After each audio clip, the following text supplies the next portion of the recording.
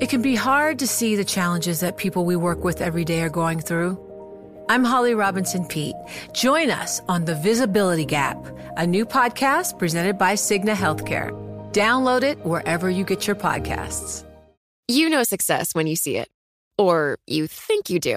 The people in the spotlight. But what about those small business masterminds who succeed at making their money work harder? They do that by having a business bank account with QuickBooks Money, which now earns 5% annual percentage yield. Making your money work as hard as you do? That's how you business differently. Learn more about QuickBooks Money at quickbooks.com/5APY. Banking services provided by Green Dot Bank. Member FDIC. Only funds and envelopes earn APY. APY can change at any time. I want to stress from the outset that this pandemic is far from over. This is all about trust now and personal responsibility and just being careful and not being selfish. We need people to have faith that this vaccine is safe and that they should take it. The idea of an irreversible move was taken off the table. You can't do that when you have no idea where the virus is going to go. Hello, you're listening to Bloomberg Westminster, your daily guide to British politics. I'm Roger Hearing. And good afternoon, I'm Caroline Hepker. Well, no jab means no entry, according to Boris Johnson. The Prime Minister is, though, facing a backlash over his plans to make vaccination compulsory for nightclubs and other crowded venues from the end of September. He made the announcement from his own self-isolation on what was called Freedom Day. The chief scientific advisor to the government, Patrick Vallance, said during the Downing Street press conference that nightclubs had the potential to cause super-spreading events. But the idea of vaccine passports is sparking warnings from hospitality businesses that the plan will put thousands of jobs at risk.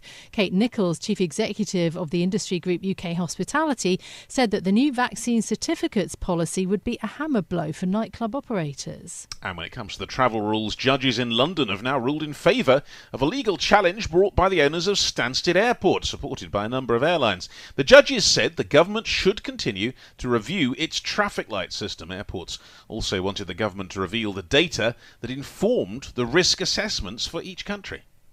Well, joining us now is Jess Phillips, Labour MP for Birmingham Yardley since 2015. Joining us to talk about the developments today, but also her book, Everything You Really Need to Know About Politics, My Life as an MP. Jess, welcome to the programme. Thanks so much for being with us. I just wanted to start on vaccine passports then. Do you think that they're a good idea? I mean, it seems like an odd idea to have something that's going to start in September while nightclubs are open currently. But to be honest, at the moment, I have absolutely no faith that it will be a good idea. And I'm not entirely sure why a testing regime, which seems to be weakening as the virus grows, rather than strengthening, isn't the better option. And what it feels like to me, to businesses in my community and my city, is there's just a sort of unknown and a changing, a moving feast that is deeply unhelpful. I personally, I can't see how it's going to work.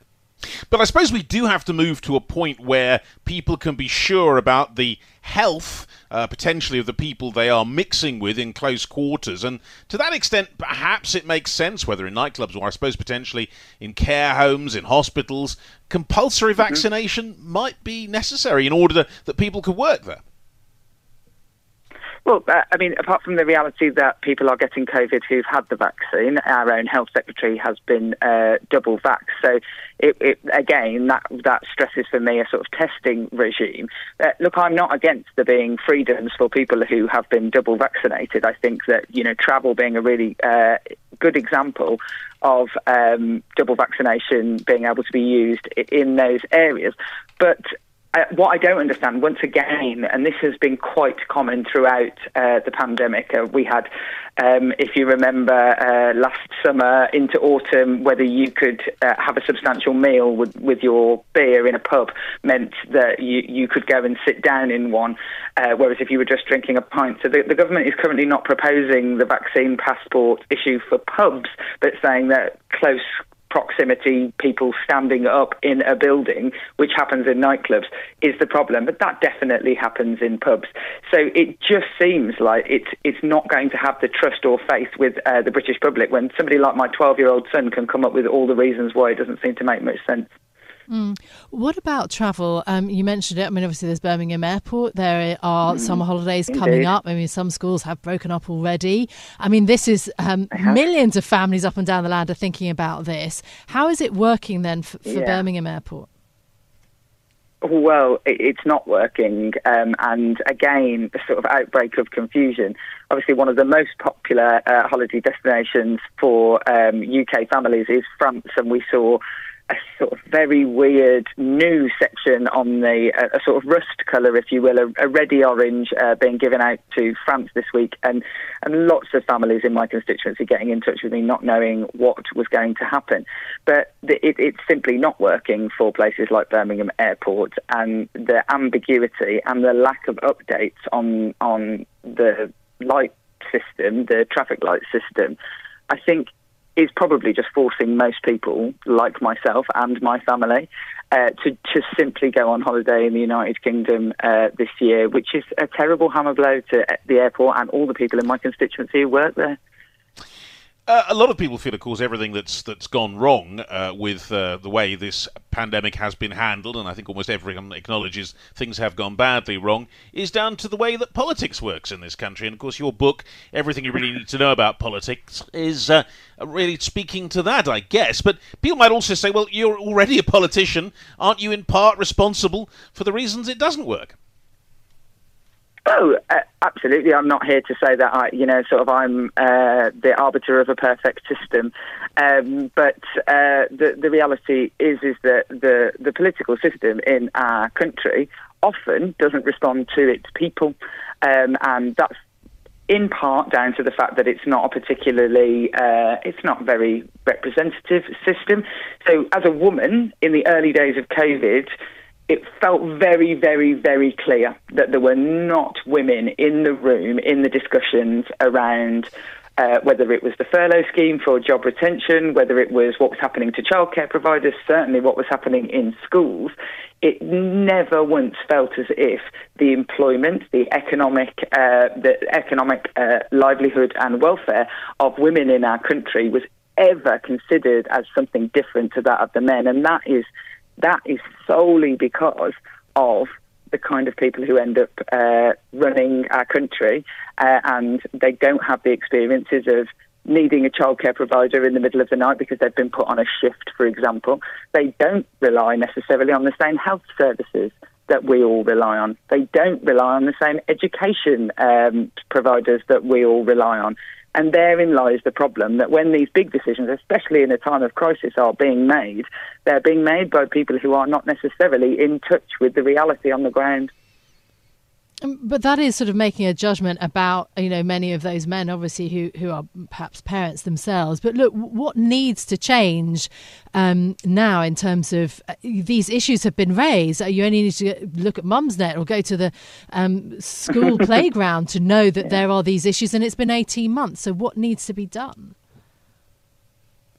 Well, what people have to do is they have to be activated to campaign for these things, and Mumsnet is a really good example of that, where women activate themselves, get involved in politics, and we saw a change in policy within, a year of the pandemic, unfortunately those who fell foul of it before, around things like appointments for people on maternity, going into maternity services. But that is because people speak back, and the whole point in my book is I'm trying to encourage people to be more involved in politics by demystifying some of the language, the attitudes, some of what actually goes on in the building, because I think a lot of people think that politics is basically two people stood at, an old wooden box shouting at each other in funny terms, using funny terms that doesn't include them. And the reality is that people on things like Mumsnet, women in the playground, absolutely can activate themselves, be in touch with their politicians and change policy, and that's exactly what I'm trying to say. Well, let me point out, if I may, Jess, that, you talk about two people shouting each other across the dispatch box. In Prime Minister's Questions, there has been a woman on one side of that debate, but never in the Labour Party. There's never been a Labour leader. It's the only major party that has never had a woman leader. What are you doing wrong?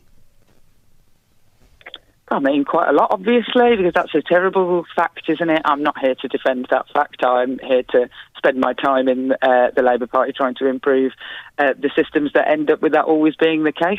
But, you know, it's not to be defended. I have to say that Labour women tend to be, I would say, more radical, for want of a better word, than Conservative women. And Conservative women who rise to the top of the Conservative Party don't threaten the status quo, whereas Labour women, I think, would massively change the system, and that's so maybe harder for some to swallow, even in the Labour Party.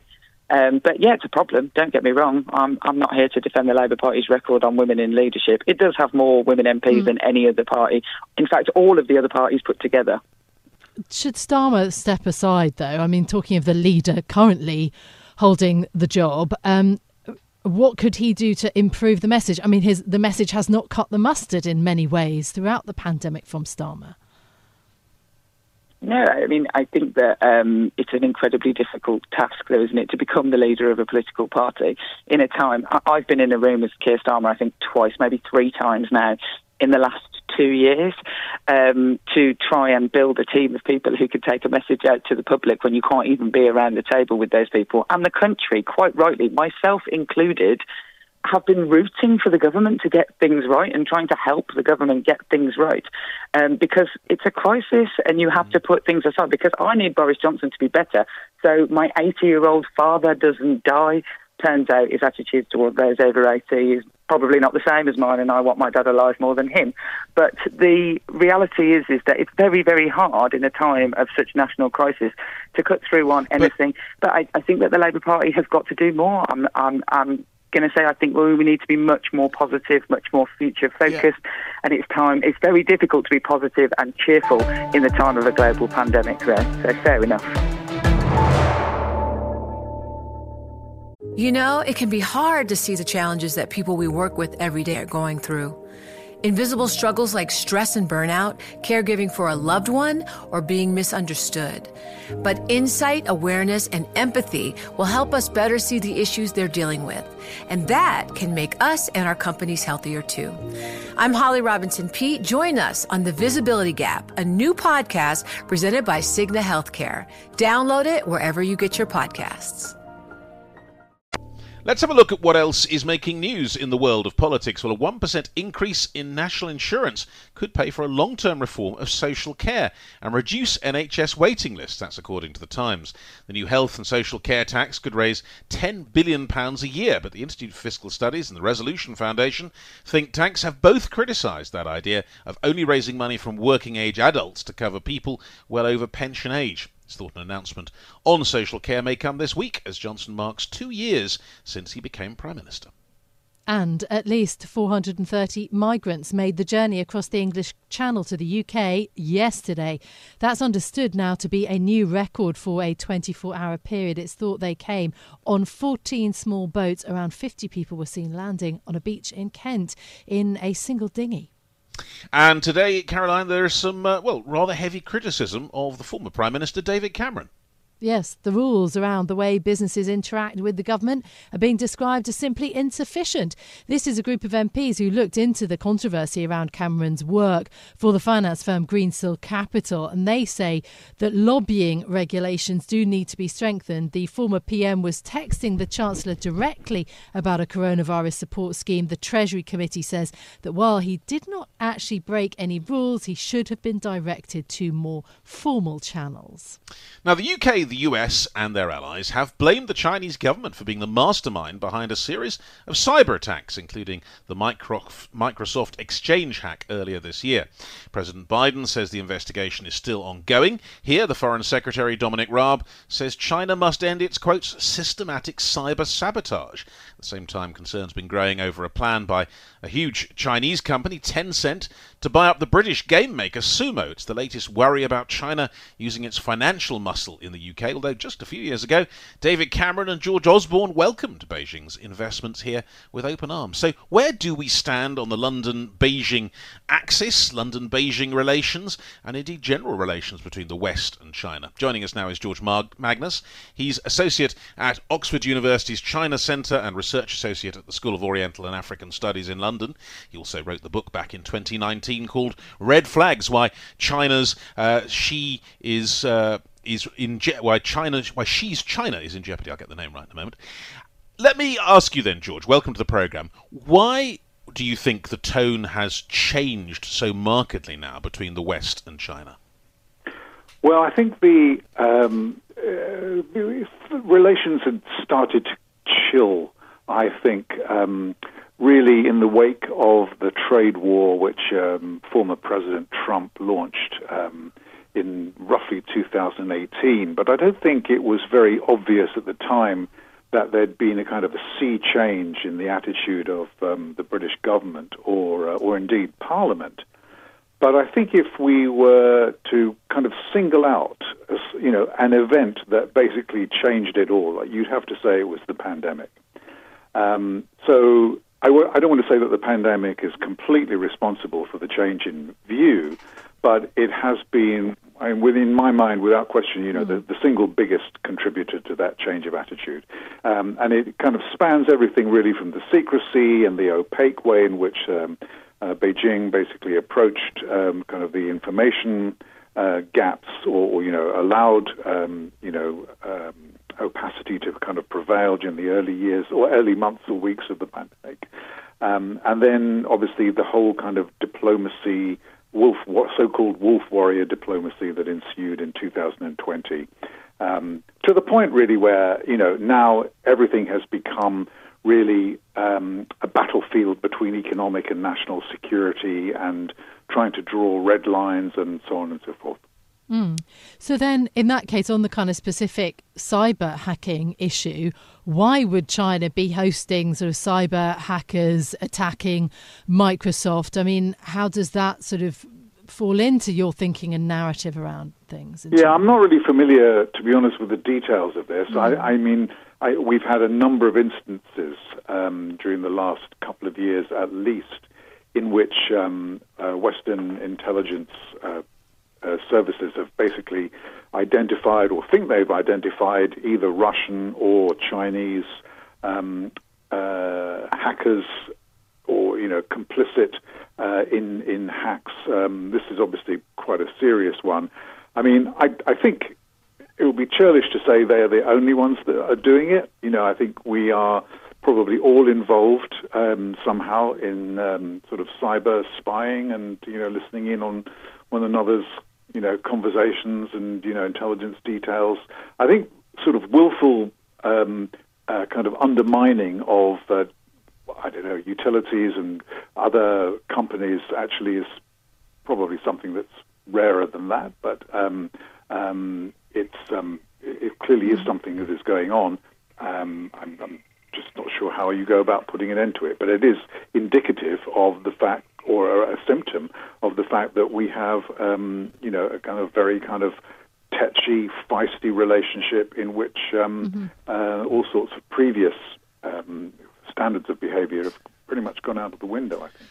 Well, George, on that point, really, then, I mean, you say tetchy and feisty, and it's certainly the wolf warrior diplomacy issue we're talking about, but in other ways, too, seems to be something coming from China. How does China react? How is it likely to react to a greater pushing away from the West? Well, I think this is certainly one thing which that has happened since President Biden came to office, which didn't exist before. So before, the U.S. administration, was just as prepared to make enemies of its allies, so to speak, as it was of a kind of a difficult relationship with China. I think under President Biden, the idea of trying to forge unity of view and approach and of purpose amongst allies and other liberal-leaning democracies. I think I prefer to use that phrase rather than the West, because obviously we're now talking about also including countries like Japan and South Korea and others in Asia. So I think this is something which the Chinese do not appreciate that much. I think they do find it awkward and much more difficult to deal with than if the former democratic countries had been kind of divided and fighting amongst themselves. So to that extent, it is from at least from our point of view, quote unquote, it is a kind of a step forward, which is to try to coordinate our approaches and our thinking. Mm. How much do you think, though, obviously you wrote a whole book about it in 2019, how much do you think that China is making this anti-democracy case, this case for autocracy? Is it sort of a battle of ideas versus, even more so perhaps than economics? It's hard to tell the difference, to be honest, because I don't mean that you can't tell the difference. I mean, it's hard to know where the kind of the dividing lines are, because unlike the Soviet Union, China is deeply, deeply integrated into the global economy.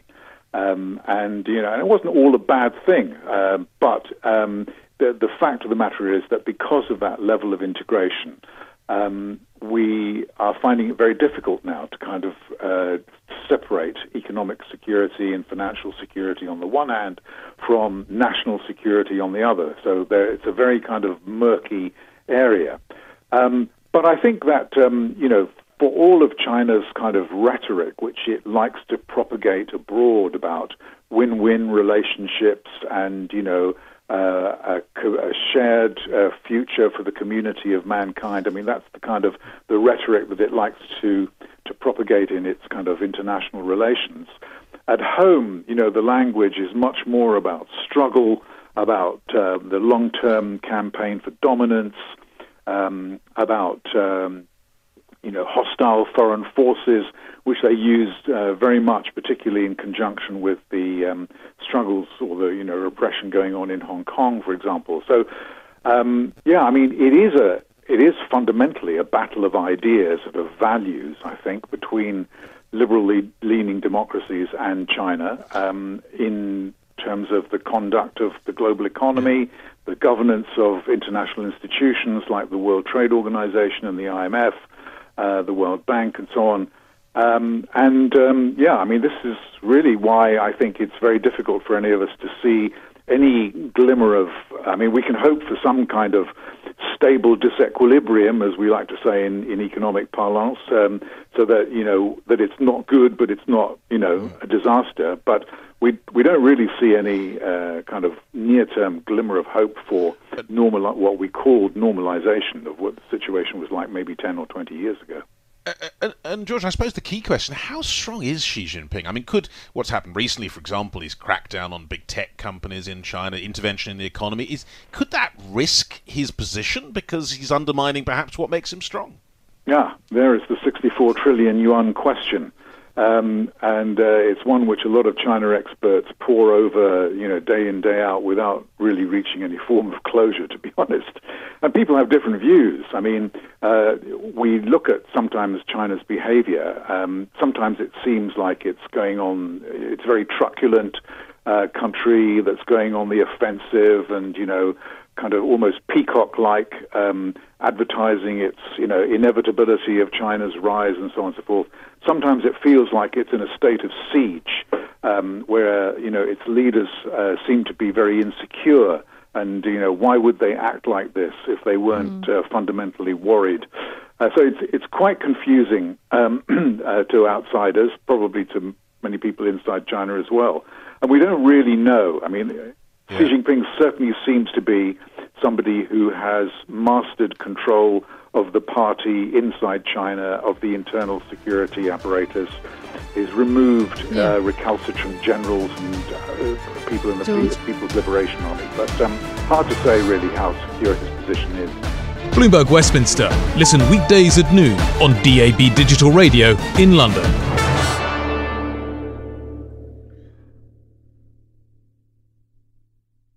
The countdown has begun. This May, 1,000 global leaders will gather in Doha for the Qatar Economic Forum powered by Bloomberg, held in conjunction with our official partners, the Qatar Ministry of Commerce and Industry and Media City Qatar, and premier sponsor QNB. Join heads of state, influential ministers and leading CEOs to make new connections and gain unique insights. Learn more at QatarEconomicForum.com.